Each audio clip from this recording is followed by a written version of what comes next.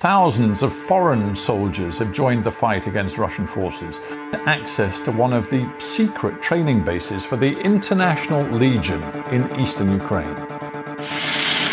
Days after the Russian attack on Severodonetsk that took the life of a second British soldier, thousands of foreigners are still fighting.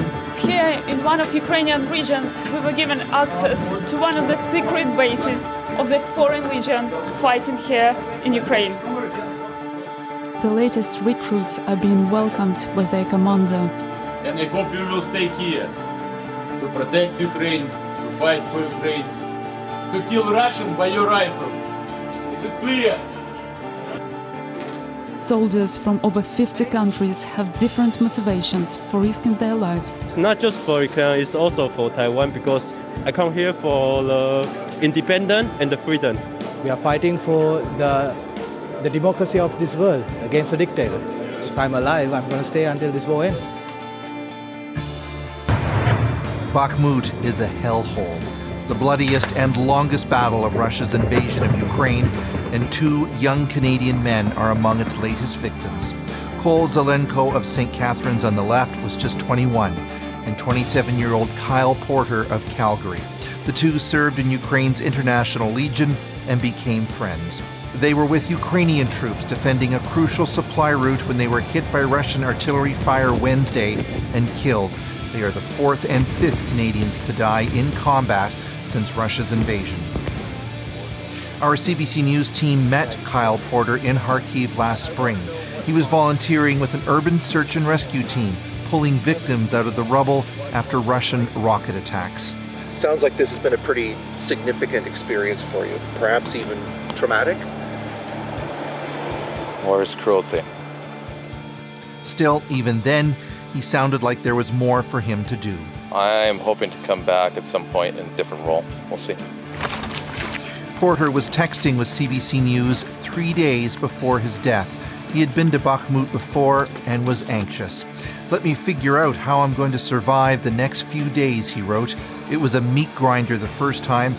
I'm not expecting it any better this time around." They have made the ultimate sacrifice. Calgarian Paul Hughes, who runs a charity in Kharkiv, is helping with efforts to bring Porter's body back from the battlefield. They served and represented Canada in the most respectful fashion. Apparently, they were the most trustworthy.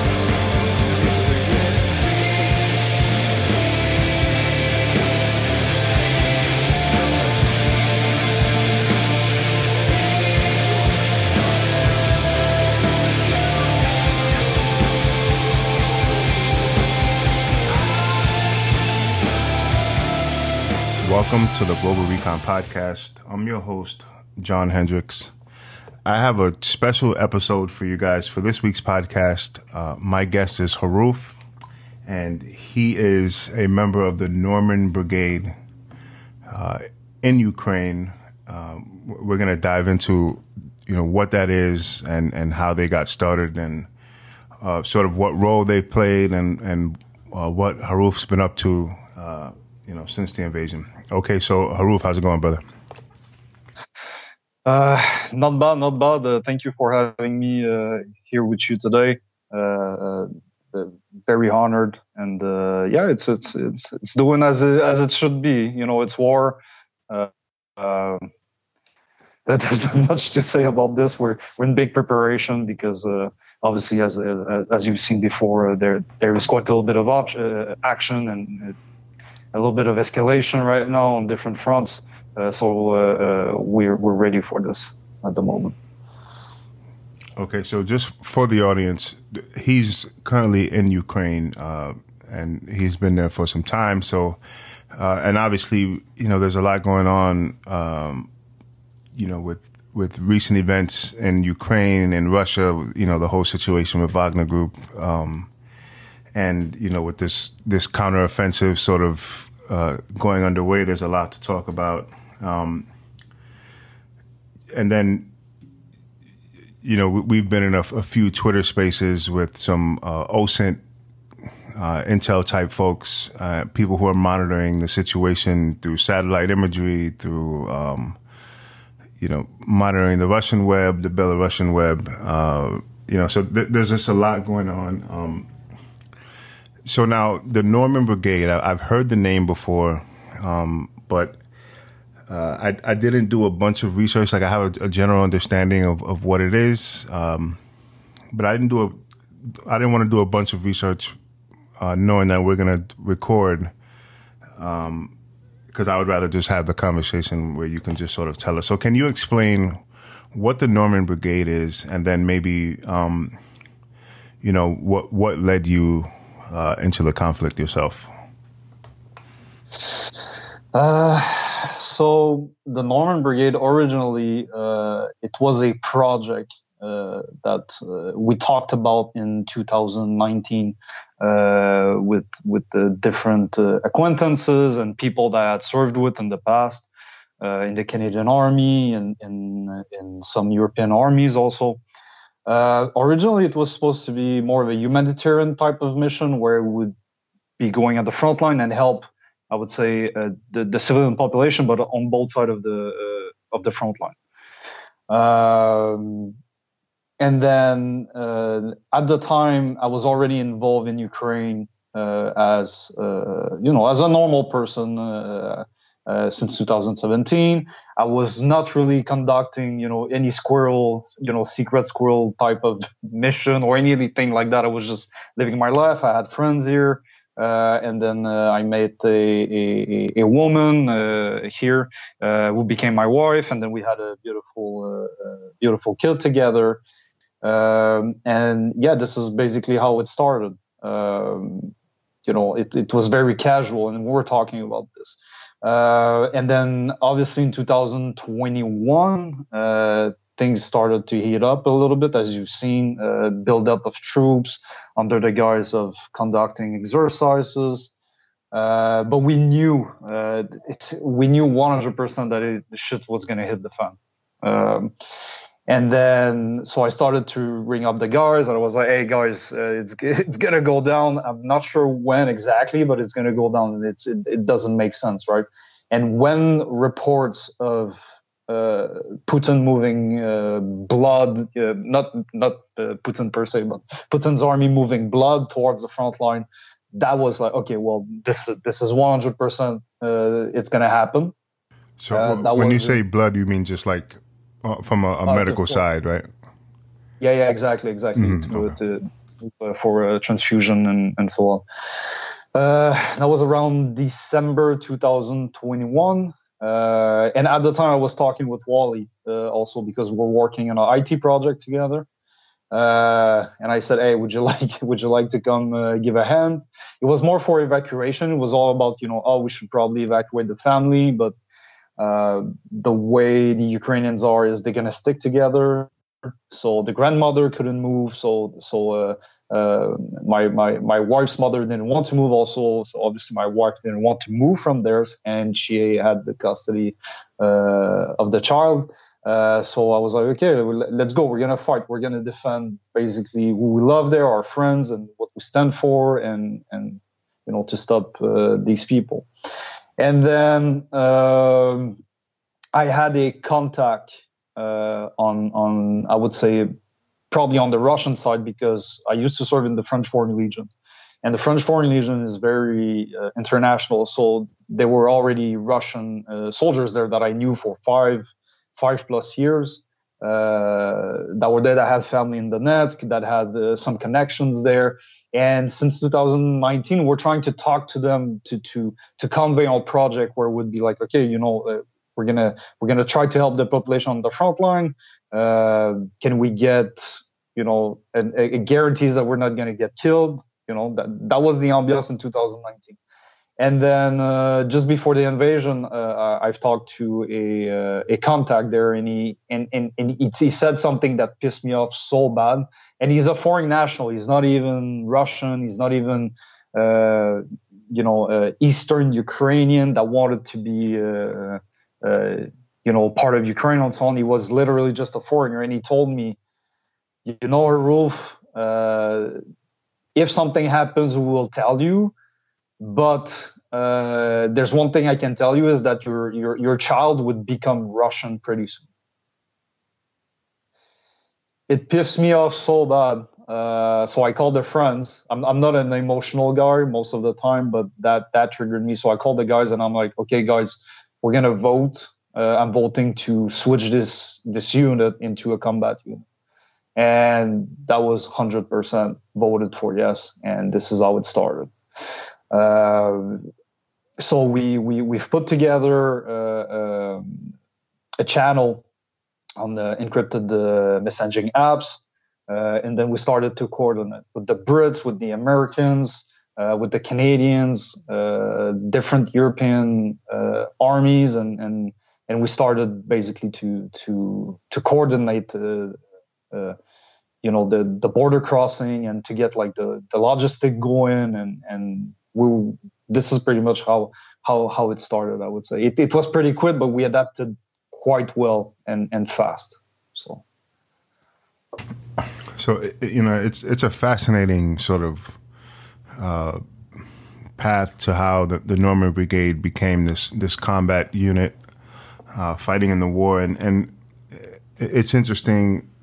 I've done podcasts with foreign volunteers who are from Europe but are in Ukraine fighting, and from what I can tell, like from Americans that I know who are there, or other folks, Europeans or folks from the Middle East who are fighting there on the Ukrainian side, is some of them went there,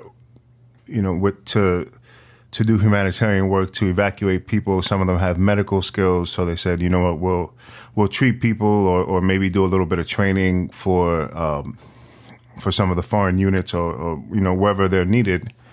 And then as time went on and things that they were seeing happening, areas would get liberated, and they would go into these areas to help medically, and then hear stories of what was happening to some of these people. And a lot of them ended up saying, you know what, I think I'm going to go into like a combat unit and get involved in the war. And it's really fascinating to see how people, from being on the ground and seeing what's happening, how they sort of change their mindset and decide, this is what we're going to do. Okay, so then just, before we continue, I just want to go back a little bit. Can you just talk about like what you were seeing, prior to the full-scale invasion, like in the East, like when you guys were doing humanitarian work, what were the things you were seeing? Because, there's I guess like the pro-Russian crowd and Russia itself would say like one of the reasons they invaded, full-scale invasion, was because the Ukrainians were targeting Ukrainians and Russian speakers in the Donbass and stuff like that. What were you guys seeing? So just to clarify, when we placed our request to work on the contact line, the Russian side never answered. The Ukrainian side was a good idea in general, but the Russian side never answered, so we never deployed as a humanitarian group there. Since I was already in Eastern Ukraine, I was already familiar with the area and the people and the families there. I can tell you one thing: everybody was living in peace. Eastern Ukraine is Russian speaking, right? But any Russian speaker there, also I've noticed, they will speak Surzhyk. So it's a mix of old mix of the language that they speak in different village, and there were absolutely no Ukrainians telling to another Ukrainian, oh, you should speak Ukrainian or you should speak Russian. There was none of that, really. It was relatively peaceful. And if we look at the statistics, I have also a couple of contacts with the OSCE. It's OSCE. It's the mission of observation from the European Council. They're very adamant about that towards 2017, 2018, 19, 20, the casualties, especially the civilian casualties, the dropped drastically. We talk about like 20 people on both sides of the demarcation line that would get killed, by artillery shells or loose round. That was the reality there. Like the life started to be quite okay. And again, we have, when you look at the Russian propaganda, especially on Twitter and other social media platforms, you see, these people going like, oh, poor Donetsk, have been bombed for 8 years. And then you have some, I don't know if you remember this account, like it's called Trollstoy. He posted a recent picture of Donetsk where, oh, look at Donetsk, how beautiful it is. And it looks better than most of the Western cities. And we're in 2023, right? So we're not going to deny that the Ukrainians are striking weapons depot or concentrations of troops there. But this whole Donbass thing that we hear where Ukrainians were bombarding their population, it is not true. They were targeting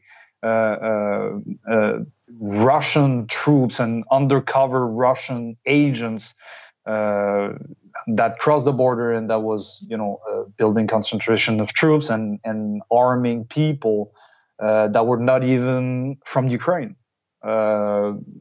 And this is the whole reality. This is what people have to understand. You will always have collateral damage, but most of the time, especially at first, it was the Russians who were bombing on both sides of the front line. They were bombing the Ukrainians, and they were bombing the cities that they were claiming to be Russian, and obviously they were blaming the Ukrainians, and it gave the results we see today, where they just dropped oil on the fire. So the situation was not, there was no genocide there. There was absolutely nothing. I did a trip close to Crimea, to the Crimean border. I was literally 5 kilometers away from the Crimean border by the sea. So the family could spend some times. That was in 2020. Nobody was bombing each other. There was absolutely nothing going on there at the time. Now on the eastern front towards Donetsk, obviously you had sporadic engagement, but it was so like they were trying to keep the status quo, in terms of fighting each other. Like it dropped. So this is my knowledge of what was going on before the full-scale invasion. Yeah, and even I had a guy who I'd known for a few years, and I've done 2 podcasts with him. He's Ukrainian. He's in the Ukrainian Special Forces, in a unit that they formed once the invasion began. But before that, he worked in a special police unit in Kyiv, and what he was doing in that unit is guys would commit, all kind of sort of violent crime, murder, whatever, smuggling, like whatever it is that they're doing that's a serious crime in Kyiv or in sort of western parts of Ukraine, and then they would try and run to the east, in these areas where there's some skirmishes happening, in order to sort of avoid the authorities, the Ukrainian authorities. So the unit that he was in, they would go in just to extract these guys. And so, there was like a specialized police battalion, I guess. But I, if I could recall correctly, I don't want to misspeak, but I think they fell under the special operations umbrella, but just as a police force to, extract these sort of criminals who were fleeing the authorities in Kyiv and wanted to go to the east where all this chaos was happening to sort of, disappear or hide or whatever. So I always find it fascinating to have a conversation with someone and, someone who's pro-Russian, and one of their reasons for being pro-Russian is, the Ukrainians were, I forget the number they always throw out. I think it's like 6,000 or 8,000 people killed by the Ukrainian government in the Donbass and Donetsk and all that. But it's like clockwork. Like once I speak to someone like that, and some of the things they say, I'm like, oh, this sounds familiar. And then it's like you almost know what they're going to say before they say it, right? Well, it's obviously there's a little bit of propaganda, but if you get the real numbers and where the source of these deaths come from, most of them are, especially at first, they were mostly Russians. Like there was already ethnic cleansing there. in the occupied territories, but in the rest of the eastern part that was not under Russian control, people could speak Russian to a Ukrainian. The Ukrainian could in this, and they would understand each other anyway. This is like, and the patriotic essence of these people was such, like they were like, okay, we speak Russian, but we are not Russian. If they want to be Russian, they just can go to Russia. This is our lands, right? It's the same thing for let's say the French-speaking Canadians, right? At the time when Canada was New France and mainly French-speaking, we came from different regions. We came from Brittany, we came from Normandy, we came from Ile de Paris and Aquitaine and other areas. But at the time, each areas had their culture, and most of them didn't consider themselves French, right? So I speak English today. Am I English? I'm not. I speak French, old version of French. Am I French? No, fuck no. Sorry for my language. I'm not French. I'm not French. It's more of an administrative tool to make sure that we understand each other. But it doesn't make me ethnic French, as the Russians like to use this expression. Ethnic Russian and ethnic everything. And the thing with the Russians is they weaponize this language, and as soon as you speak it, you become Russian, like you are Russian. Yeah. So if you speak Russian, you are Russian in their book, and you should be part of this big Russian world. And if you try to resist, well, we're gonna genocide the fuck out of you. This is pretty much their mentality.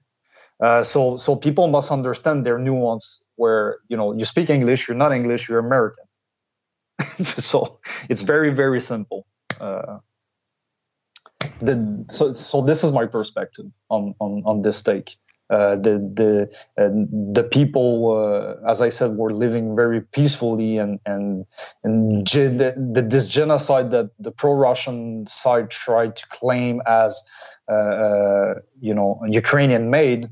This is not true. It was mainly done by the Russian side. Yeah, and one of the things that is a little annoying when when having these conversations with people who are skeptical about, like, what's really happening. Did the Ukrainians start it? Did the Russians start? Whatever, right? It's like, as you laid out, the Russians will say, "Oh, these people speak Russian, therefore they are Russian," and they've used that sort of mentality outwardly to put pressure on European countries that are not Russian per se. Like they'll say, "Oh, well, there's communities of Russians in these countries, and if they get treated unfairly, then we might have to do something to fix that." And they've done it in the Baltics for decades and generations. They've done it in Finland. There's so many countries that are near Russia that have Russian-speaking communities in it, and they sort of use that as a way to put pressure on the government, or to threaten, or to use it as a pretext for an invasion. So it's nothing new. If you just learn a little bit of history of the Soviet Union, then you would see this same playbook is used on repeat over and over and over. And even though Russia is no longer the Soviet Union, a lot of the folks who are running the country, Putin included, come from that generation of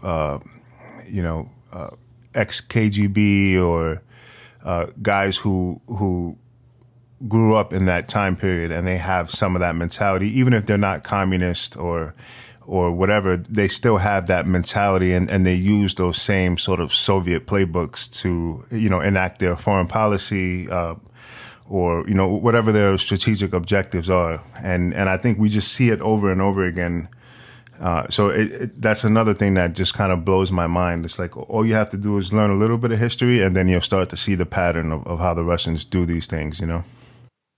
Oh, no, exactly. You're totally right, John.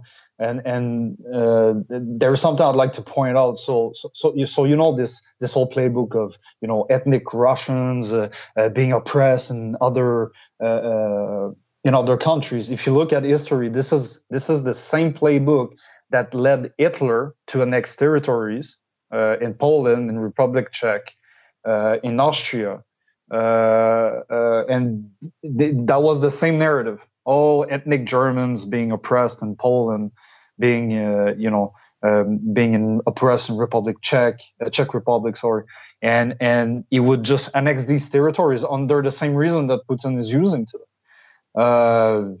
And also the way the Russians define their history, especially for World War II, okay, they tend to forget that they started the World War II with the Nazis, like alongside the Nazis by invading, right? And in their books, in their history book, they say that the Second World War started in 1941, while in fact the actual World War II started in 1939, with them siding with the Nazis and doing Nazi things in Poland. And they would have kept doing Nazi things with the Nazis if the Hitler didn't turn around and just be like, okay, we're gonna smash you. They were happy to genocide the fuck out of this planet alongside the Nazis. And when they won the victory over the Nazis, since the Germans were claiming to be the master race, where they pronounced themselves as the master race of the Slavic people.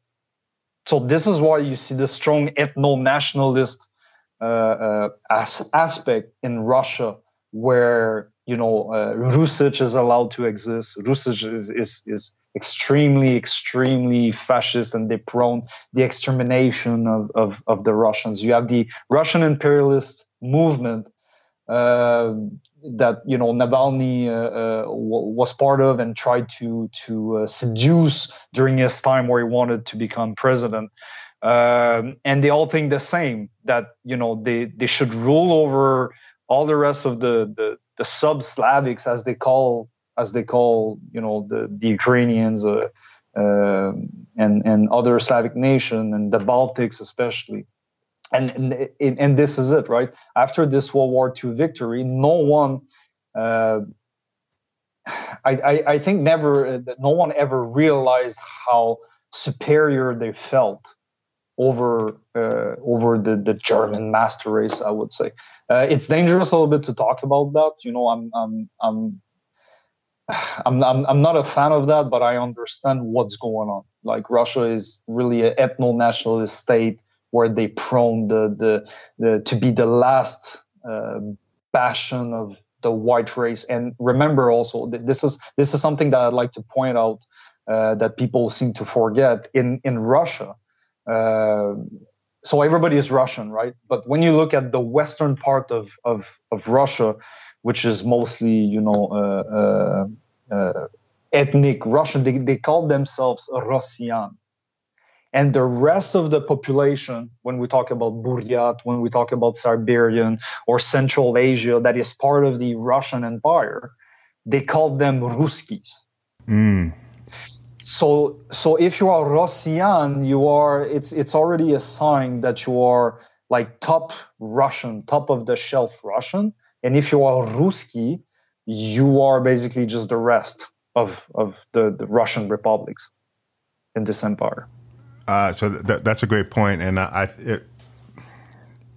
if I'm thinking about this correctly, I think a lot of the leadership under Putin, I think a lot of them are from St. Petersburg and the western part of Russia, right? Including Putin himself. Yes. Yeah. Oh, yes. Yes. And remember, Putin, before he became president, how he got, you know, so much power and resources to be able to run for the presidency. Is he was moving drugs and prostitutes in St. Petersburg with the help of the mafia. Yeah, like because an actual gangster, right? Yes, exactly. And this is the thing, like the banditti at the time, They were, it was very decentralized when the Soviet Union collapsed, right? And then they started to put orders, and there is an expression where you become kind of like a gangster within the law. So what they did is they said, okay, if you're mafioso, it's either you become official and then you work in the government for us, and we officialize everything for the general population, or we kill you. And this has been pretty much what happened, and this is how we gained control. But he kept doing gangster things, like he was literally controlling the influx of drugs and prostitutes through St. Petersburg. It's 100% very real. So yeah, it's quite remarkable. It's quite remarkable. So let's pivot a little bit. You mentioned before, obviously there was a big troop buildup. I think they'd done it before where they'd sort of had buildup and then would recall troops back and just say, oh, it's just an exercise, leading up to the invasion. But then, as you said, once they started moving certain medical units up towards the lines and, bringing in blood for these transfusions, that's when it's like, all right, they're getting ready for action.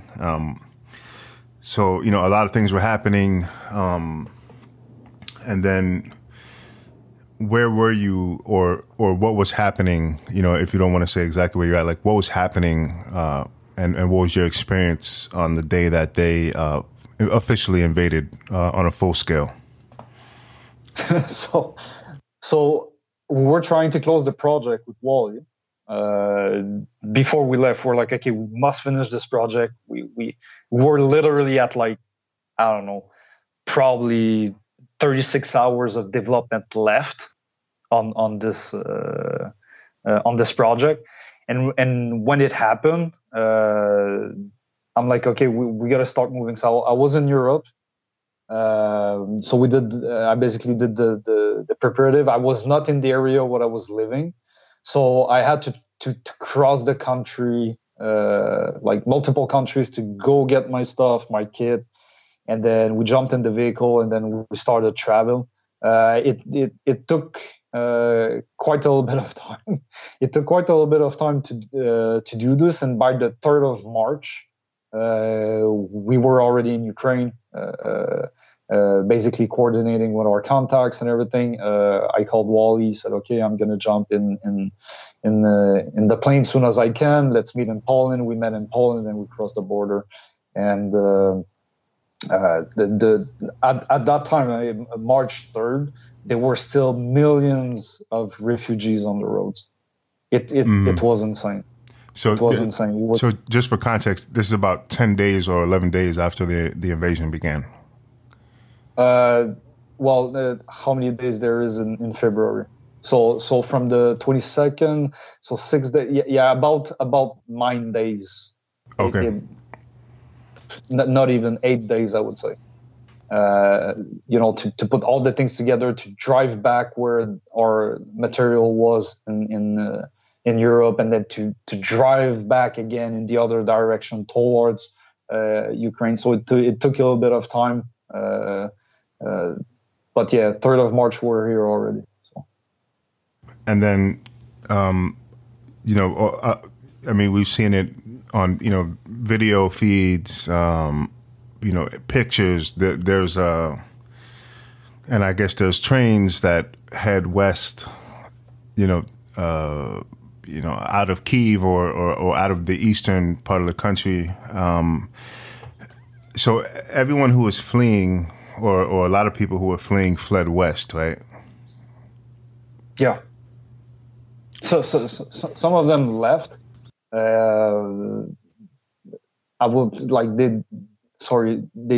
didn't leave the area, but they left, I would say, the direct dangerous area. And, people started to aggregate, let's say, in Dnipro or close to Kyiv, or, Kryvyi Rog, Zaporozhye, big urban center. This is where they started to aggregate. But some people were like, okay, well, most of the population were like, okay, we should probably just just go, towards the western place, towards Lviv, Vinnytsia, etc., etc. So millions of refugees. So from the moment that we crossed the border and where we wanted to go, originally would have taken, I don't know, maybe 16 hours. And it took us 28 hours to reach our destination because there were so many refugees on the roads, like double, triple lines. And we were moving with the material. And that was funny because I was sitting with Wally in our vehicle, and I'm like, well, I should probably keep fucking 150 meters between these motherfuckers and us. Yeah. because they were moving like precious material. I was like, oh my God, if they have air superiority and they drop 300 kilogram bombs on this is over for us. We're gonna take all the noise. So yeah, I was nervous, really. We didn't really know what to expect. We didn't know if they had like massive capability, like for electronic warfares, what they would be able to detect, I would say, foreign numbers or, they call it like the IMEI. So it's like the actual, it's like the serial number of your phone, and you can tell basically where it comes from, if it was bought like in Germany for the German market or the American market and so on. So we didn't know if they were able to detect that and to start hitting like concentration of foreign serial numbers for the phone and everything. So we didn't really know what to expect, to be honest. But we just drove deep towards the eastern part of the country. So. Okay, so you guys sort of you bypassed Kyiv and you just kept going to the east. Yeah. Now it's the situation is really interesting, I guess, from a military perspective, and it's very different from what Americans are used to from the American wars, around the world, and like the sort of structure of it. I know foreign units that were comprised of like ex-American spec ops guys, like Rangers and Marines and Special Forces and stuff, and they were basically like rotating from front to front and sort of, they would sort of see what's going on in this area and then speak with local commanders and stuff and figure out how they could fit in and how they can support troops or help or, whatever. Was it a situation like that where you guys were kind of going where you were needed, or did you have like an objective in your mind and sort of like, we're going to go to this place and fight, this front? So just before we crossed, I was already contacted in what is, plain simply the Ukrainian resistance in Lviv area.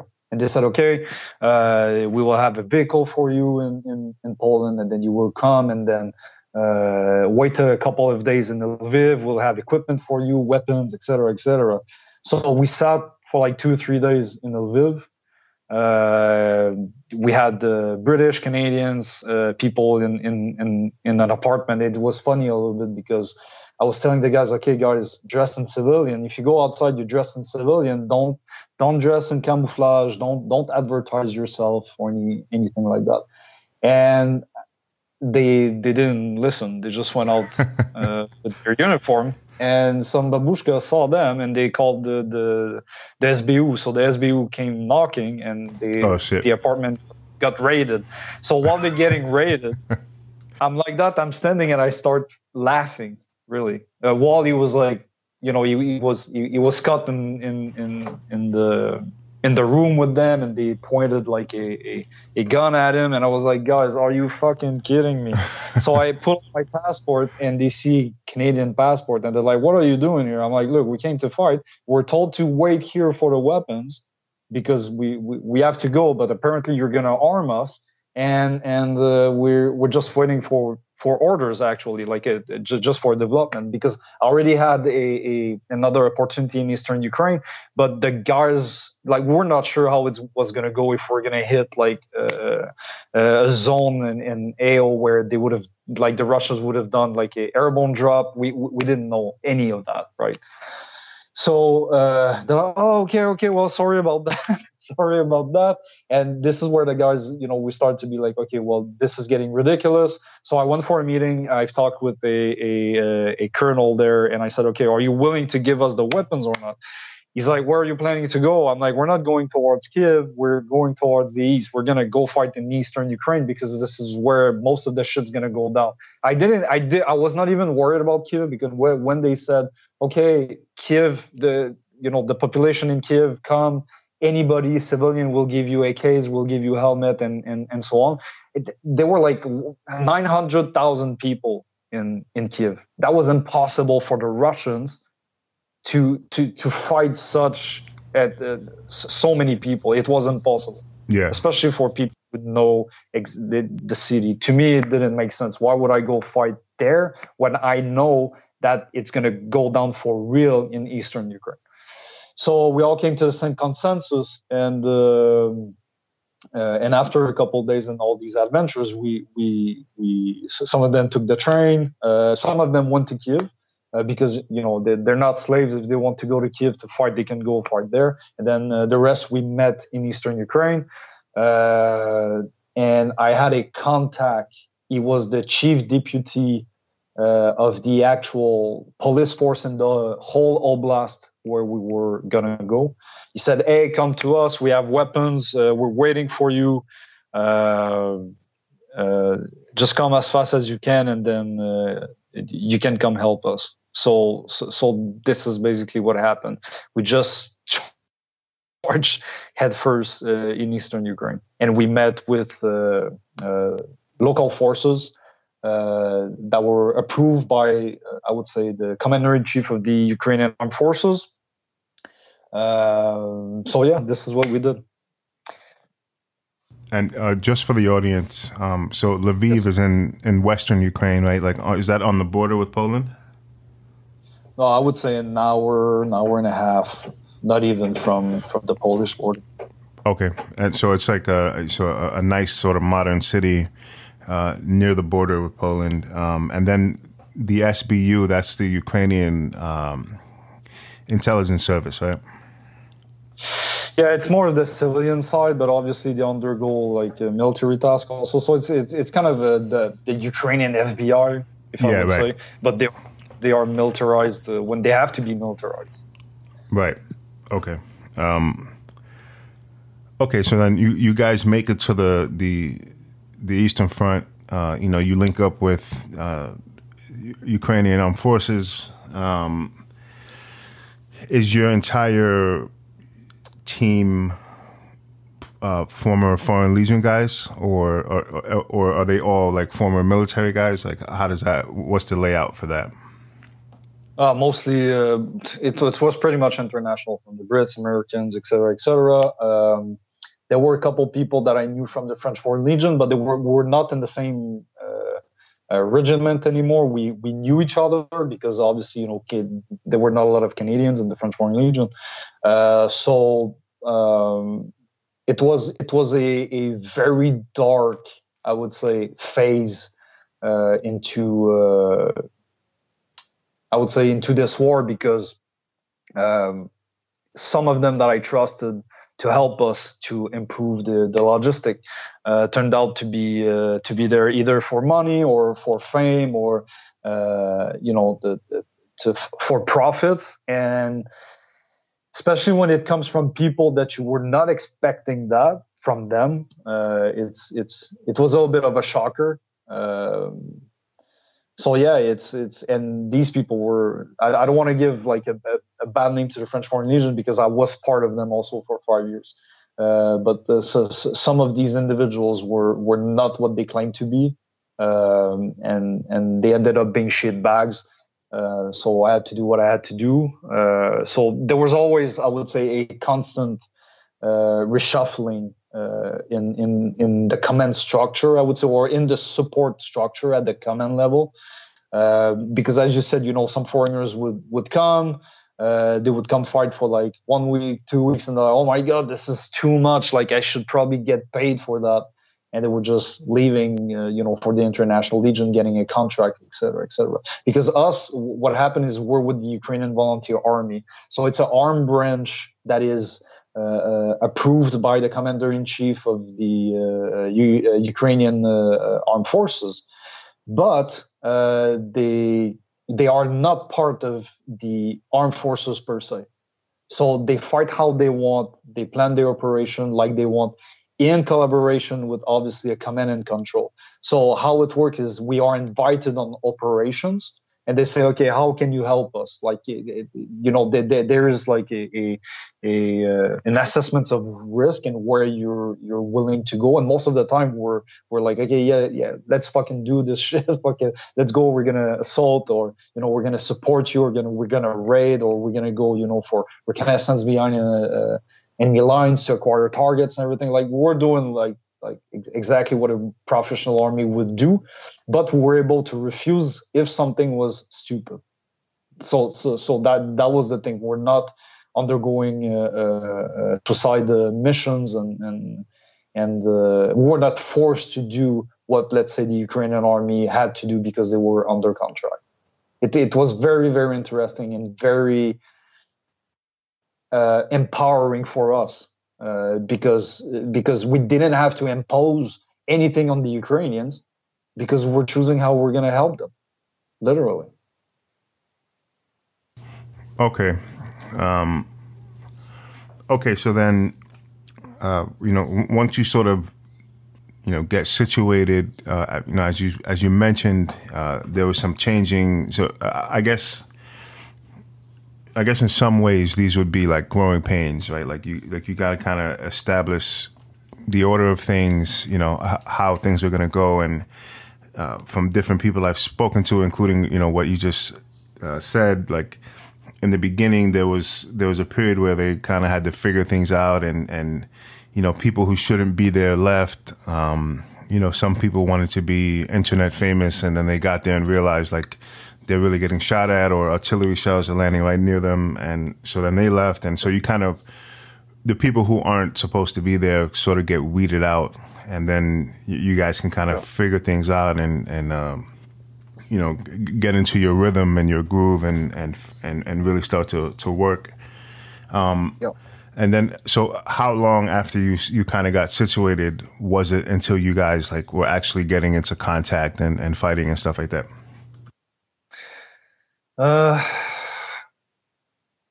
2 weeks, literally 2 weeks. So, but by the third week, well, yeah, towards almost like the fourth week of March, this is where we went on a joint operation with the 81st Air Mobile Assault Brigade in Zaporozhye Oblast. It was at the limit between Donetsk Oblast and Zaporozhye Oblast. So we were operating on both sides of the administrative border of both oblasts.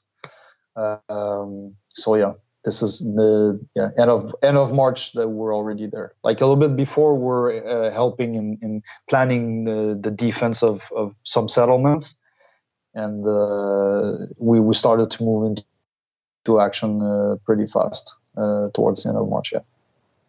So in that area, were you guys doing like a series of, setting up defensive postures and repelling Russian attacks, and then going on the offensive? Like, how was that working? Yeah, exactly. So we were building defensive positions, obviously battle plans, mining bridges, and this is patrolling, making sure we understood, the terrain, all the this is very important. You have to always recce the area, and we're repeating basically the battle plan. I was very adamant about this. I said, guys, it's not because we're the Russians are in front of us, that we're not going to go through our battle plans and, where to walk, where to run, where to hide, where to shoot.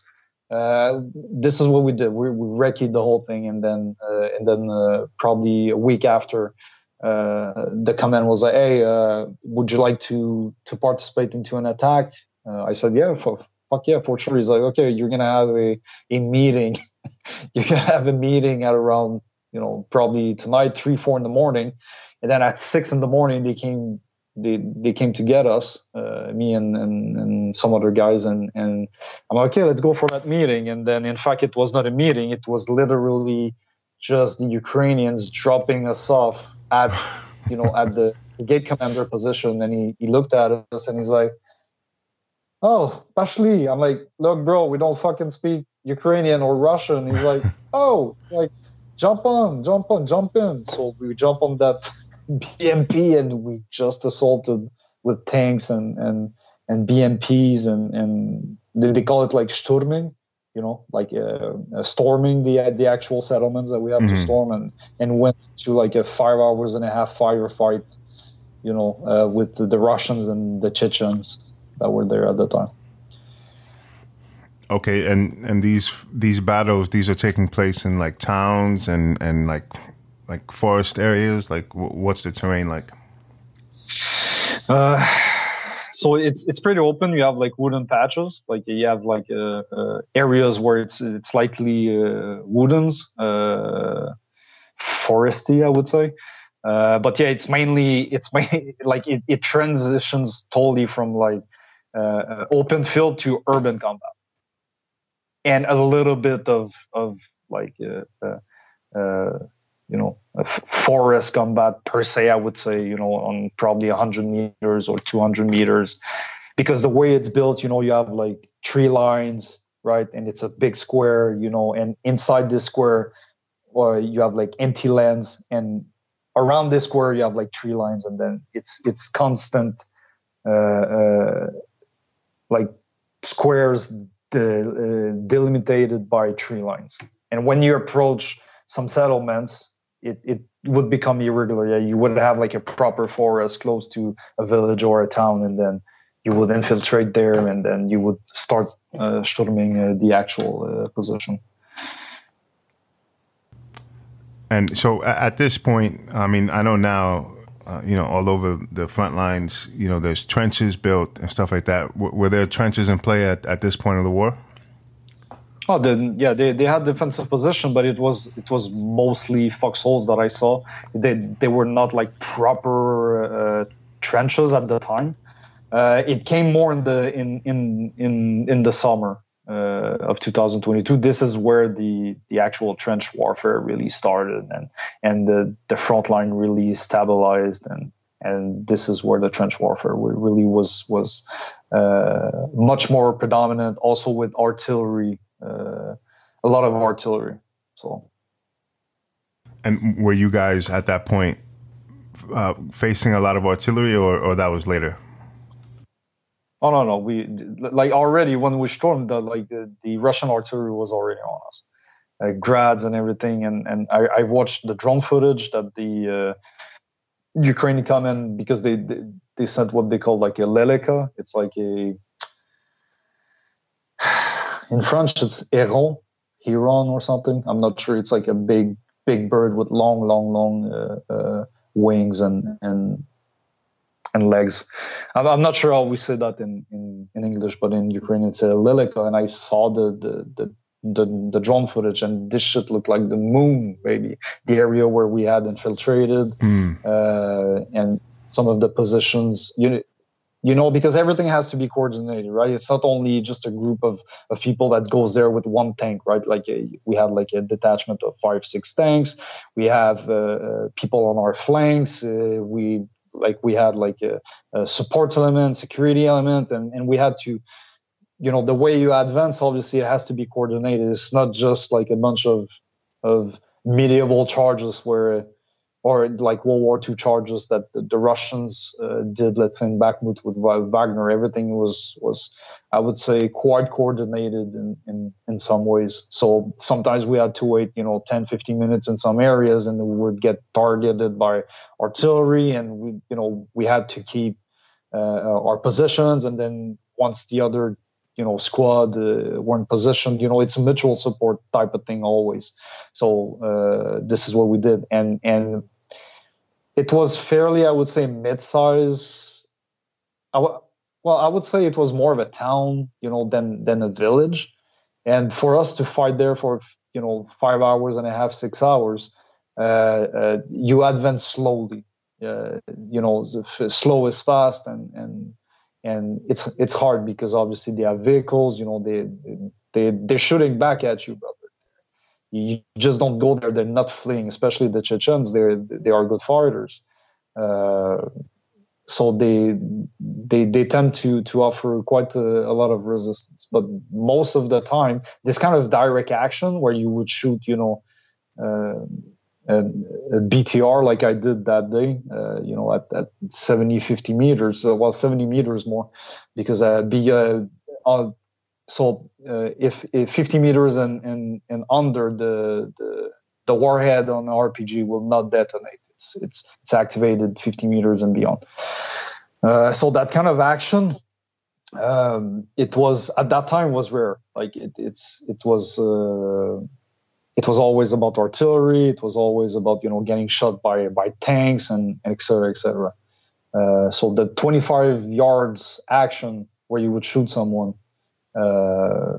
it doesn't happen often, except if you storm trenches, like we see now today. Yeah, and that's a good point. I think when people think about the war, like sort of your sort of normal kind of person who's not involved in anything that would require them to think about these things, or I don't know if you saw this, but like there was a time like on Twitter where the sort of pro-Russian crowd or just people who are just like extremely skeptical would say things like, "Oh, how come I don't see footage of like, up close gunfights and stuff like that?" And it's just like when you think of a war, if you don't pay attention to these things, then what do you use as your point of reference, right? It's like probably a movie or several movies that you've seen, right? And that's what people sort of go off of. But in reality, there's plenty of engagements that happen at medium to long range, especially when you're talking about artillery and tanks. Like you're not just gonna. I mean, it may happen, but for the most part, you're not just gonna charge, to a tank, with a sort of whatever kind of fighting vehicle that's near it, or so a lot of these engagements happen medium long range, and when speaking about these things, like how come the footage isn't always up close, even though there is footage of that kind of fighting happening. I would always tell people, if you watch documentaries, where they interview American infantry or American Marines who fought in Afghanistan or wherever, Iraq, you'll see a lot of them say things like, I think this is primarily in Afghanistan, they would say things like, I never actually saw the Taliban or Al-Qaeda. Like I would just get shot at and then return fire from where I thought the fire was coming from. So it's, the experiences, it really depends on the terrain and how the fighting is taking place. So did you guys, and it's funny, before you mentioned that, I was going to actually ask about this, but so for the most part, were you actually seeing the Russians, or were you just, seeing tanks and stuff like that? No, so during the first engagement, we were seeing the Russians very up close. This is what happened in the first weeks of this war. And then after that, it moved towards more shaping operations, stabilizing the front. As you said, the front line became stabilized, and then we started to use a lot of drones for battle space awareness, to acquire intelligence, to acquire targets, to shape the battlefield locally. Because we're not thousands of people in the Norman Brigade. This is a myth. I just want to point out that Norman Brigade, the brigade is basically, we're thinking about at the end of the war, if we had multiple people would come, maybe since it's a brotherhood, maybe at the end of the war would have like thousands of people would have been fighting within our ranks, and since it's a brotherhood, that would have probably become a brigade, right? But we never thought about numbers. So yeah, we really punched above our weight there when it came to help shaping the battlefield and acquiring intelligence and targets and planning operations with the Ukrainians. They were very respectful, because they always asked what we're thinking of, what was doable. We're bringing ideas, etc., etc. So yeah, when it's about shaping operation, you're not necessarily into direct action anymore. You're more about controlling the positions, controlling the axis of approach, relaying anything you would observe, doing counter patrol and infiltration from the enemy side. That was mainly the task, but still, sometimes some morning they would attack, and obviously we're not the only unit into the area of operation, so we're always working in team.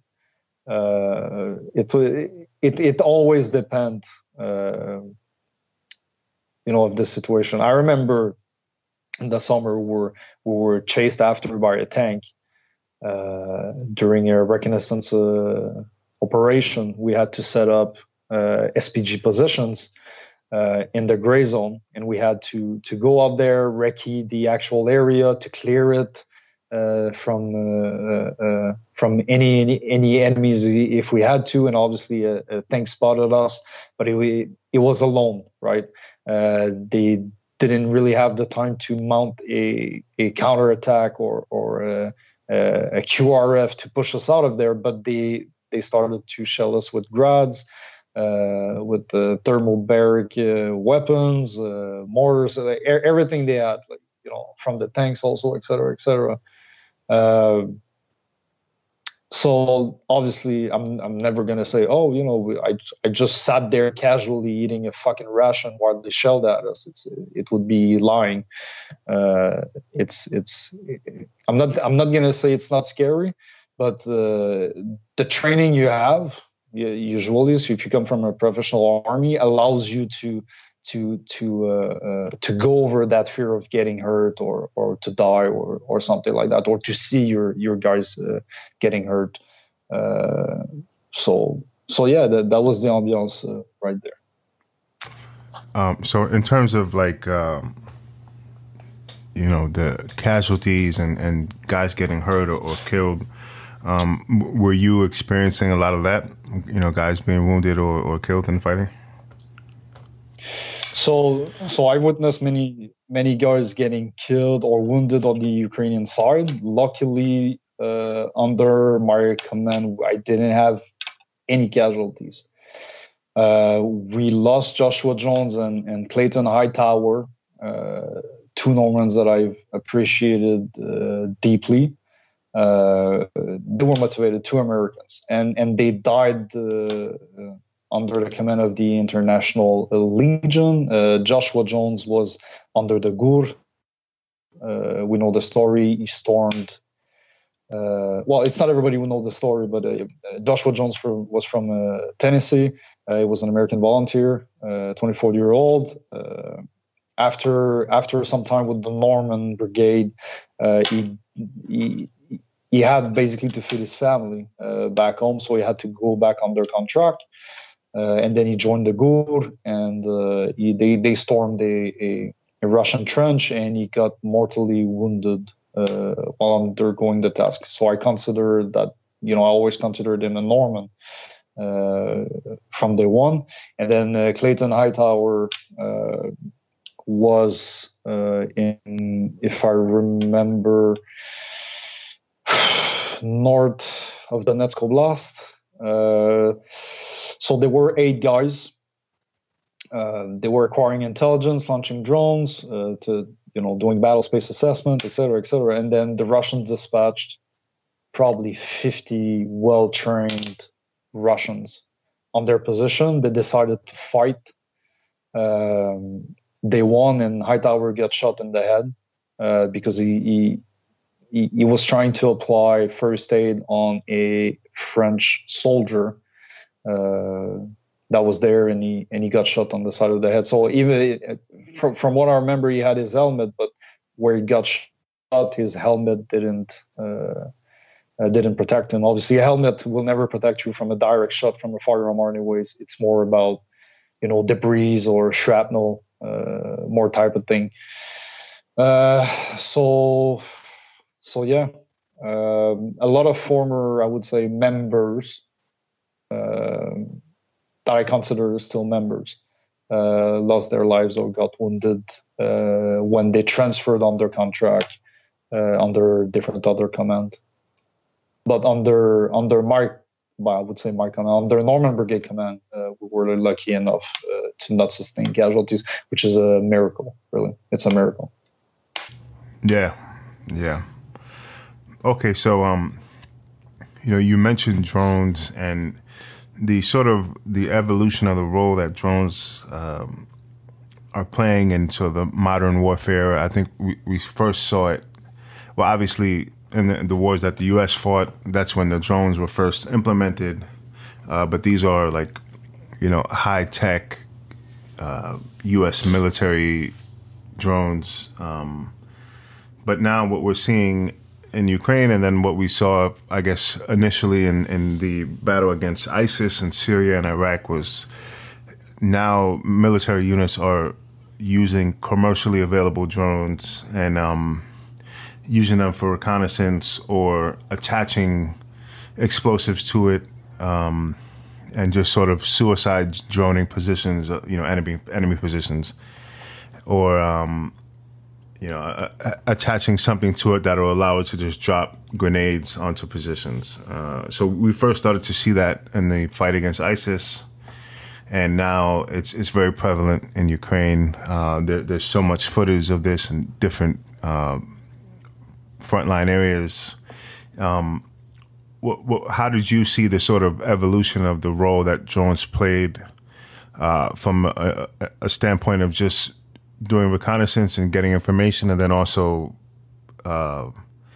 using drones to actually attack enemy positions? So at battalion level, they were using more of the military type of drones, like the Lilica and Bayraktar, etc. Like probably at brigade level for Bayraktar, but at the battalion level, I remember there was mainly Lilica. When it came to company size or platoon size, it was mainly commercial drones. But we saw also custom drones, like octocopter, massive drones that could carry 3, 4, 5, 6 82 millimeter rounds. We see a panoply of that. At the time, I didn't see much of a kamikaze drones. As I said, it was mainly, for drops, with grenades or mortar rounds or battle space assessment. I didn't get to play with the Lilica, but I've seen like the intelligence gathering that they were doing with this. Now the Russians, they were mainly using the Orlan. So this thing can fly extremely high. It has quite good capabilities. When this thing is up in the air, if you're deployed, you put your phone on plane mode, because this thing will act like a communication tower. So it will ping any phones there, and if they detect like a aggregation concentration of cell phones, well, they would target it right away with artillery. Obviously, the thermal drones also became very, very useful, much more than the DJI or the OTEL. Now, if you look at what's going on, it's mainly thermal. Why? Because I would say the artillery is. We probably have a little more artillery and artillery shells since the last couple counteroffensive. Russia became one of the first suppliers for ammunition. But yeah, when it came to detection, people picked up on the best material they could have available commercially, especially for thermal drones. So this is what we saw. And then obviously now we see constant, kamikaze drones hitting, et cetera. I remember also there were someone that I know and other contacts in Ukraine. They build what is a cumulative charge, so it's basically handmade, and you can pierce like 80 millimeter of armor. So they were dropping it on tops of tanks. It's part of shaping operations in different areas. When you want to, deny capabilities, or if you're going to, to raid, you want to neutralize like important material. So we've seen like a panoply of commercial application, but also the craftsmanship of the Ukrainians, like building crazy shit, brother. It was really and this is right. I would say half of the country, had to learn how to craft something, from their youth to until now, when it comes to repair cars or to. I'm gonna simplify it as like Slavic engineering. So yeah. So this is what we. Yeah. Yeah. Well, one thing that's sort of, a historical tidbit that's sort of interesting about Ukraine is within the Soviet Union itself, Ukraine was one of the areas where a lot of the engineering took place, or exactly. They housed some of the nuclear weapons. So the Ukrainians are, sort of technically, skilled, and like you mentioned, these sort of. There's almost like a domestic drone capability that's been born out of this conflict. And it is remarkable to see. For people listening, there's probably like a few short either documentaries or videos where there was some reporters in different areas of Ukraine, and they're sort of watching guys work, modifying drones and doing all these things. That it's really quite remarkable. Like. Adding things that can grab stuff or drop stuff off, and it's really interesting to see, and within like all the misery and suffering that comes from a war, to see some of these sort of innovations take place. It's one of the reasons why Russia wants the Ukrainian back, because most of the I would say smart military industrial complex that was what was Soviet Union was basically in Ukraine. It's the Ukrainians who build the rockets and all the satellites and all the components to go in space, while Russia had the labor force and the resource, like the raw resource, and Ukraine were literally the brains. And one of the reasons also why the world was scared of the Soviet Union is because of the Ukrainians, incredible warriors, really. I remember the grandfather, basically, War's father, talking about how when he was in Afghanistan, like they were calling the Russians fucking faggot, because most of the time they couldn't fight as hard as the Ukrainians. There was already a sense of identity back in the 70s and 80s during that war. There were already a line that was already drawn in the sand when it came to difference between Ukrainians and Russians. So that's interesting. Okay, so So as the conflict goes on, were you guys primarily operating in the same place, or were you bouncing around? We bounced around a little bit, but towards the end, towards the start of this end of springtime and the end of summer, we're in the same area. Okay, and then so obviously there's sort of a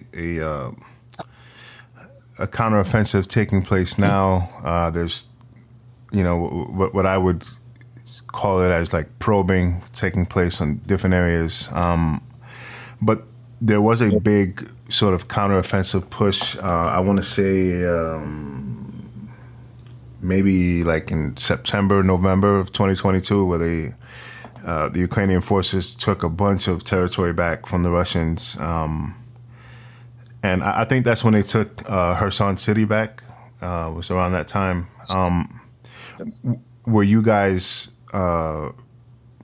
so maybe if you can explain it for the audience, but like these counteroffensives, or the one that took place at that time, the Ukrainians took back, I think, thousands of kilometers of territory from the Russians, and there was some maneuvering that took place. They feinted in one direction. Russians moved their forces, and then they actually made moves in a different direction. And it was successful, but for these type of operations, the command and control aspect has to be pretty squared away, because we're talking like thousands of troops and vehicles that have to coordinate. So when these counteroffensives are taking place, is it like where you guys are at, this is your role in it, or are you like, if you see an opening, you take it kind of thing? Like, how does that work? So command and control is there, exists for one thing, to not escalate things if things have not to be escalated. So these counteroffensive in Kharkiv Oblast and southern Ukraine and Kherson, we're not part of that. We're still in Donbass at the time. I had people that were, I would say, dispatched in different other units because at the end of summer 2022, well, I would say September more 2022, we were requested to move under contract for the ZSU, basically under the Ukrainian Armed Forces. So while we're arranging the details and signing contracts, this counteroffensive took place. So I already had guys who were into the individual contracts in different units, right? But when it came to contracting the unit ourselves, like to integrate them into the Ukrainian Armed Forces, at my level, it took quite some time. This is a military administration, and we all know how it's slow already in the West, so you can imagine with the Ukrainians. So we signed a contract in December. We didn't get to deploy with this brigade. We moved to another operational command. And then now I would say we still have people in different units, but now we're going to start to reaggregate and re-centralize all the people who wants to come back into this unit, and then we will fight as one again. Okay. So this is the situation that has been going on since last December. I would say January, because we're still under contract in January as a unit. So yeah, this is a situation. We didn't take part into this counteroffensive, but multiple Normans in individual contract took action, I would say. And me as a commander obviously is to take care of all the politics and administration, also beside combat, because when we deployed, I deployed with the guys, I fight with them in the field. So right now, obviously, I have guys who constantly ask me, for guidance. Okay, what do you think we should do, or this or that? This is the situation. So I get always like a constant feed of how they're doing. I check on them. mostly, you know, those who want to communicate and you know, keep ties alive, and yeah, so this is what's coming for us. It's very positive. It's very positive. We had to reinforce and to strengthen our logistics also, because I'm not a believer of deploying again with, I would say, a very, very minimalistic equipment and logistical support like we did at first. Because when we joined the war, you know, we had helmet, bulletproof vest, AK, fucking tubes, grenades, and that's it, you know. And if we had to have like tank support that was given by the actual Ukrainian army unit that were inviting us to fight alongside them, we never owned any tanks at that point. So I think logistics now is important. We've been working on that while working on paperwork. So yeah, good things are coming. So. Okay, and so have you basically been there since from March 2022? Yes, we never left. Okay. Okay, so I mean, yeah, I mean that's pretty tough, right? Because I mean, I know some volunteers who have spent the majority of the war there. I think they've done some, you know, short periods of time where they left Ukraine and went home for a little bit and then returned. So you guys been there the whole time, and then well, some of the episodes, but mainly myself and other close people. You know, they've been here since the beginning, and they haven't left yet, and they're still fighting, and they, you know, they still believe in that cause, and it's, you know, we say it's either victory or body bag. This is basically where we are. Okay. All right. So let's talk a little bit about you know, what took place very recently. Sort of a remarkable event that took place, started in Ukraine, ended in Russia, and now there's implications for Belarus, you know, with Yevgeny Prigozhin, the leader of the Wagner Group. So essentially what happened is, you know, he claimed on his official sort of media platforms that the Russian MOD was bombing Wagner positions in the rear, not at the front line, but in the rear. And that was why, you know, they had to, you know, they were going to retaliate. So essentially they crossed the border into Russia, into a city called Rostov-on-Don, which is it's now turned into like a logistical hub supporting Russian units in eastern Ukraine.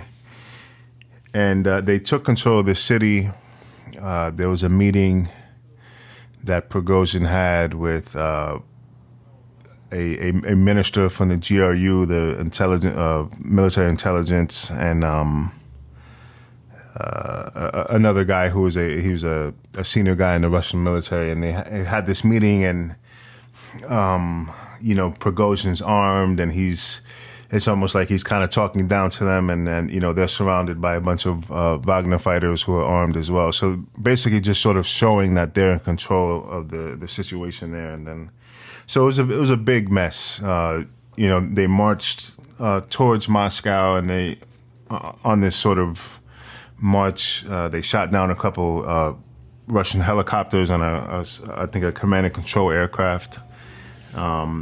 And then they just sort of suddenly turned around, and there was some deal that was reached. So, of course, you know, everyone's talking about it. It's a lot of speculation and, you know, what's going to happen. But what, you know, from the Ukrainian side, you know, what was happening as this situation is unfolding from your perspective? Do you have access to Twitter right now? Yeah. Have you seen the post that we've made on June 24th? Hold on, let me take a look. Let's see. 1 second. Let's see. It's almost like a Joe Rogan moment. Yeah.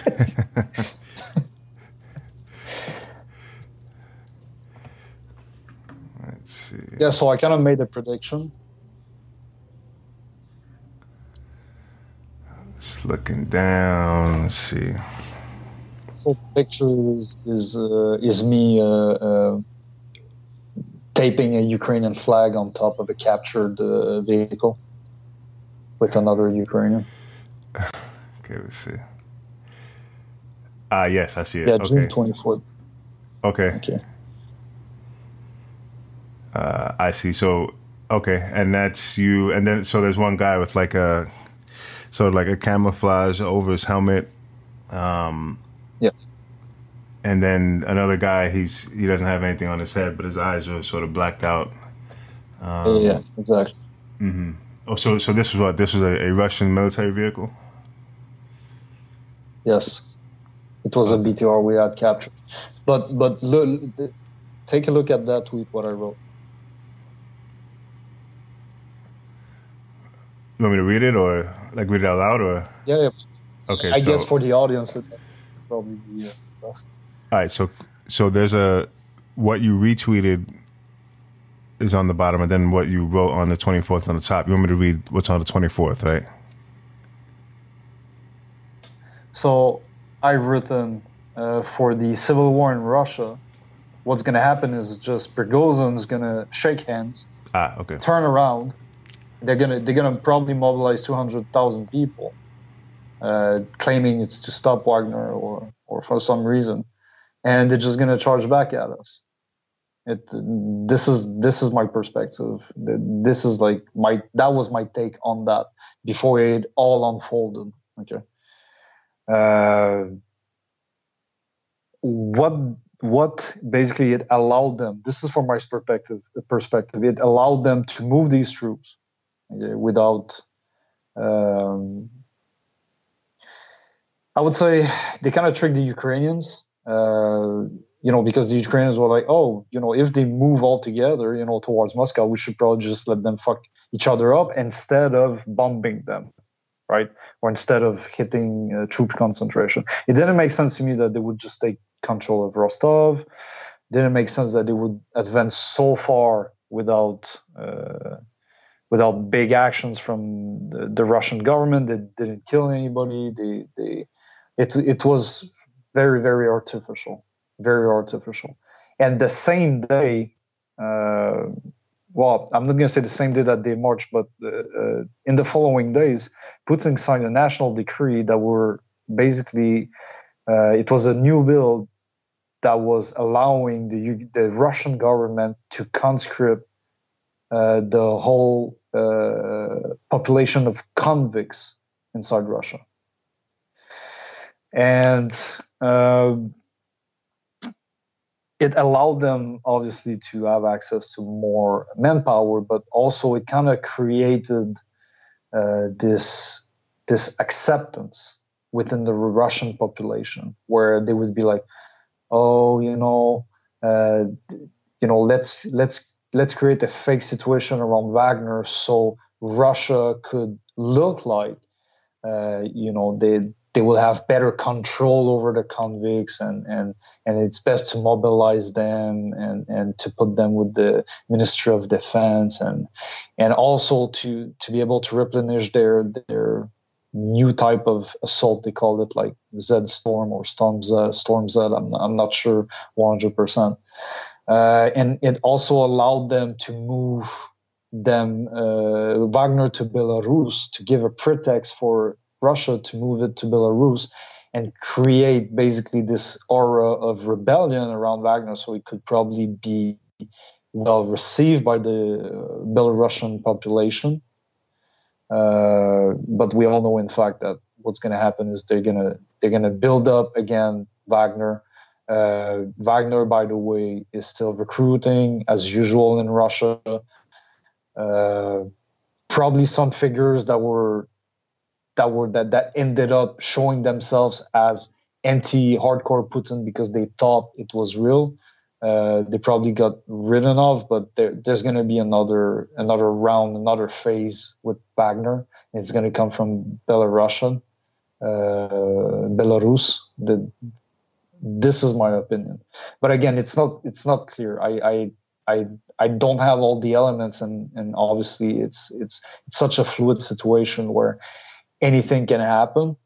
But I saw it right away that it wasn't normal. Prigozhin, really, if he had rebelled, the way it looks like the in such a way, he should have been executed. Basically, I'm not saying this is what I would have done, but Putin would have never hesitated. Remember, also Wagner is supported and used as proxies by the Kremlin himself. It's like a personal army of Putin. So this whole Maskirovka, the masquerade, the Russian masquerade took a whole level, and we saw I would say some kind of psyops. This is my take on that. Yeah, just to allow them to move troops and to mobilize more troops, especially the convict population. This is what happened from my perspective. So. Yeah, and it's like, Putin has had people killed for less, right? People have done some things where they've, offended him in some way or whatever, and they just sort of fall out of windows, or they get poisoned, or something happens, and then you have this situation. Yeah, then you have this situation where this guy who basically Putin elevated to the position that he's in, right? Because he started out as like a caterer, and he opened up, I guess, restaurants in St. Petersburg, and that's how they met. So he goes from being a sort of Russian businessman to, commanding a sort of private army that does the bidding of the Kremlin, and then now he's public. Was that? He's the public figure, right? He's the one who has the money. He's the public figure, but the real, I would say, commander at the tactical strategic level would be Dmitry Utkin. Right. Yeah. He's the one taking really care of the combat operation and all the combat aspects. Prigozhin obviously is some kind of superstar. He knows how to bring attention on him. He knows how to play the game. He's smart. Don't think that he got all his billions by just being some kind of slave for Putin. He's quite educated. He's dangerous. He's extremely dangerous, and yeah, he draw the attention on him, and some people felt the trick. So yeah. So just for the audience, so he mentioned Utkin, and so that's Dmitry Utkin, and he was a Russian Special Forces officer, and the name Wagner actually comes from his side of this. So Wagner was Hitler's favorite composer. And apparently this guy Utkin is a big fan of the Nazis and Hitler, and he actually has Nazi tattoos on his body, and there's an image of him that's circulated the internet showing his tattoos. And one of the things I do is OSINT, which is open source intelligence collection, and whenever my company primarily focuses on China and Russia, and whenever we're doing Russian OSINT, if you look at Wagner's official media channels, whether that's Telegram or VK or whatever, they refer to themselves as the orchestra, like almost as a nod to Utkin, and essentially a nod to Wagner, who is the Nazis' favorite guy there. So, and then he's the tactical guy, right? He's the former Russian Special Forces. I think they have a base in Russia. I forget where, but it's co-located with a Russian Special Forces unit. So I guess Prigozhin would be the face, and he's the sort of the tactical brains behind, some of the operations or the whole thing. So. Yes, correct.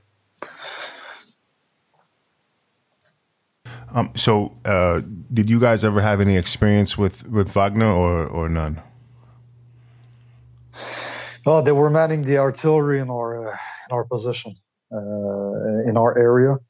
We were facing regular Russian troops towards the end of the summer, but we had intel that Wagner was manning all the artillery pieces and grads in the area. Okay. So it was just a crazy situation. I think most people will have their assessment on what they think is happening, but we'll always end it with I'm not really sure. I guess we just kind of have to wait and see ultimately what happens. Okay, so then there's still things happening. There was like I mentioned, the counteroffensive is sort of underway, and I think it started off a little slow. But from reports that I'm seeing, the counteroffensive, they're starting to make some gains in different areas. I think there was a point where they took control of a crossing of the into the Kherson region. So the Kherson city is, and I made this mistake. If you look at a map of eastern Ukraine, you'll see the Dnieper River, and from looking at the map, west of the Dnieper River is where Kherson city is, and then east is the rest of the Kherson region, and then further east is like Crimea and some of these other areas. But I think the way you're supposed to look at it is from north to south. So west would actually be what I thought was east. So basically, from what I understand, they took a hold of this area, allowing them to push or potentially push further into the Kherson region. And they're sort of making small incremental gains. I know that a bunch of these brigades were being trained in different NATO countries and returned for the counteroffensive. And from different reports I'm seeing online, they're only using a fraction of the brigades that are meant to be used for this counteroffensive. So essentially probing for openings and seeing, and then whatever the overall strategy is. Obviously, I don't know, but is there anything you can say about the counteroffensive, or is that something you'd rather not talk about? So this is the thing, that the pieces of information that I have is very localized. It comes from some of our guys who are fighting in different directions. So what really I can tell you on this is that it hasn't really started, except I would say, if you look at the map, you could see where they have gained a little bit of ground. But if there is this thing at war where you have to make a choice between exploiting an opening or opportunity, or grabbing some land, creating further conditions and undergoing shaping operations in intelligence work to either lure the enemy into something that we call, the giant kill box, or trying to confuse the enemy, trying to I would say it's English is not my first language, but I would say trying to run thin their logistical capabilities. Meaning, if you send troops, you start a fire, North Ukraine, they would try to send some reserves there. Logistics has to follow. And then you would probe in another direction. Well, you would move other reserves there, and then again, logistic would be activated.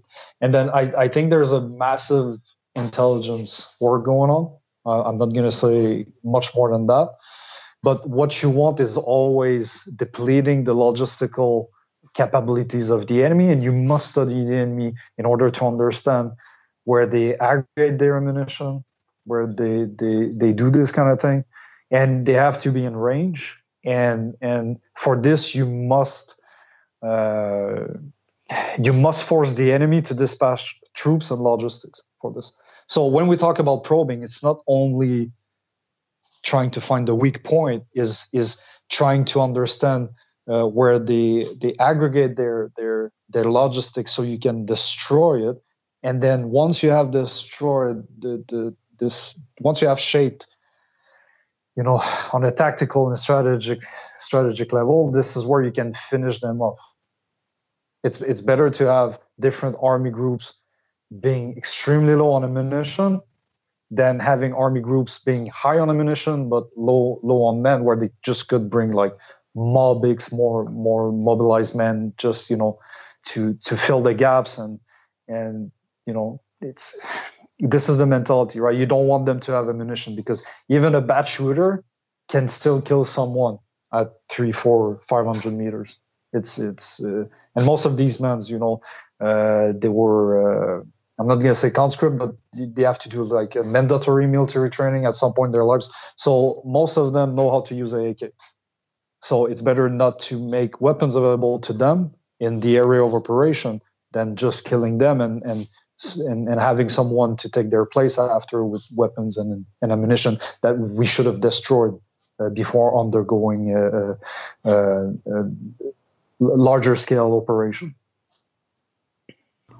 Oh, that's pretty fascinating, and it's interesting. It's clever to sort of have it to where perhaps the Russian side is not really sure what to expect. You kind of get into that space where it's like we don't really know what's going to happen from their perspective. So that's pretty fascinating stuff. And I mean, as we've seen, throughout this war, the Ukrainians have been able to accomplish things on the battlefield, essentially outsmarting the Russians, in tactics and what their objectives are, and targeting, the logistics, or making the logistics situation tougher for the Russians to resupply troops and stuff, and it's all fascinating stuff. So if anyone listening is interested in sort of keeping up with the Norman Brigade or what you guys have going on online, where can they do that at?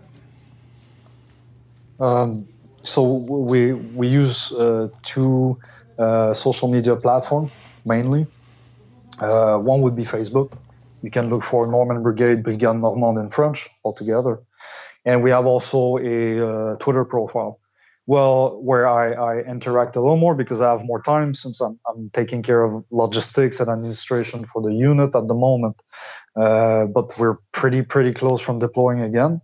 You have probably seen a couple of our tweets. So yes, if people want to follow and keep up with us, they can do it Twitter and Facebook. Okay. And is there anything that maybe you want to say before we wrap it up, or?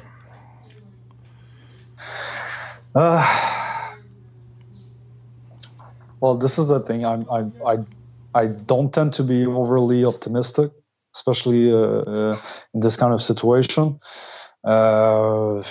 But I would probably say just believe in us. I'm not talking about specifically Norman Brigade, but believe in the cause, because being depicted as Nazis, we all know the narrative, right? We know what hurts. We know what people who want to do damage, can spread out there.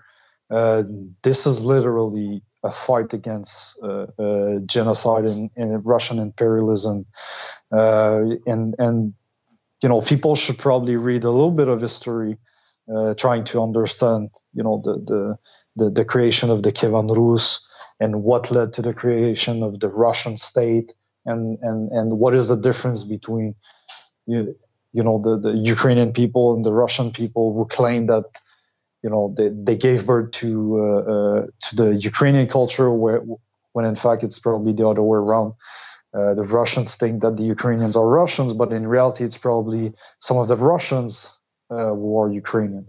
So please inform yourself. You should probably try to hear the other side, especially if you are pro-Russian. Try to assess the situation and ask yourself, why would you have Canadians and Quebecois or Americans and other freedom fighters out there literally giving their lives for real freedom and to stop this genocide? Why do you think we do it? It's not because we believe in Hitler. Most of our families in the past have fought against this evil.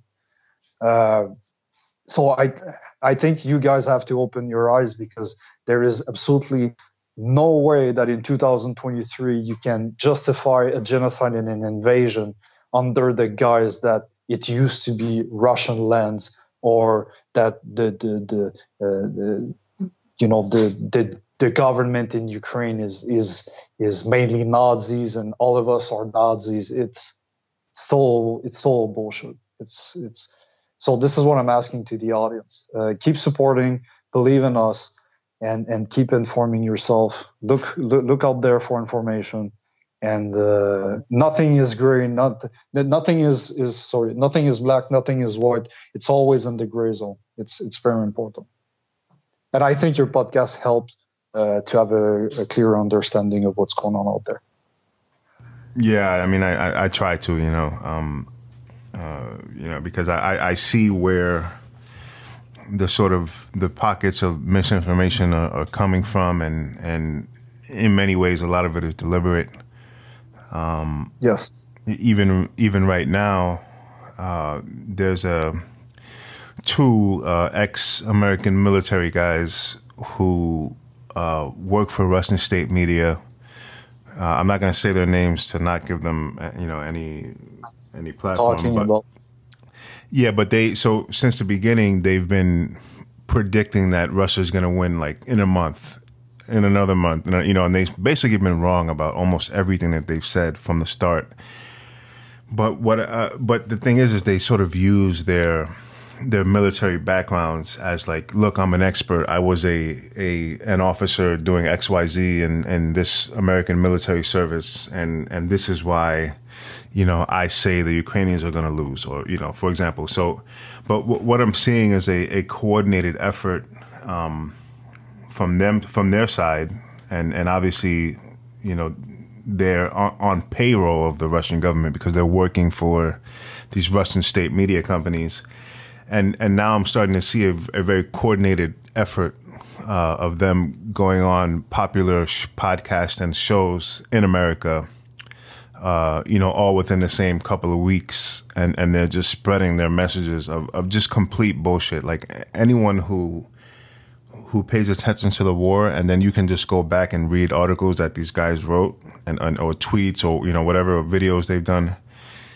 And it's like, if you've been wrong about 90% of what you said from February, 2022 to now, why should we take you serious? And if you were an officer in the armed forces of the United States, why would you be siding with the Russians and working for a Russian government entity in a war where people are fighting for their freedom, the same way that we Americans had to fight for our freedom. So, just something to keep in mind. And I really appreciate your perspective. When I first had the idea to get you on, we were on a Twitter space and we were talking about the Nazi situation. And once I spoke, and then you spoke, and then once you finished speaking, I knew you were pretty squared away by what you said. So I really appreciate you coming on here. I hope the audience can use this to, to further do some investigations and understanding, this conflict and why it's happening and what's actually happening versus like people just saying, oh, the Ukrainians are going to lose, the Russians are going to win in a month, and just continuing that cycle over and over. So I really appreciate you coming on here and all the work that you're doing. It's super important. So again, appreciate it. And then, maybe sometime in the future we can have you back on. It's going to be a pleasure, John. Thank you for giving me a voice. I think it's important that people understand also what's going on from a fighter's perspective. And yeah, keep up the good work. I like your style already. I know. So it's kind of our first game together. I would say our first hockey game. So. And then this is right since I don't really speak English as a native language, it's I'm kind of a little bit embarrassed because I cannot really convey all the depth of my thoughts in general, but I will probably get better in probably other interviews when I will have a break, hopefully in 2-3 months, hopefully. So. Anytime, just let me know when you want me to come on, and if I have time, I'll show up.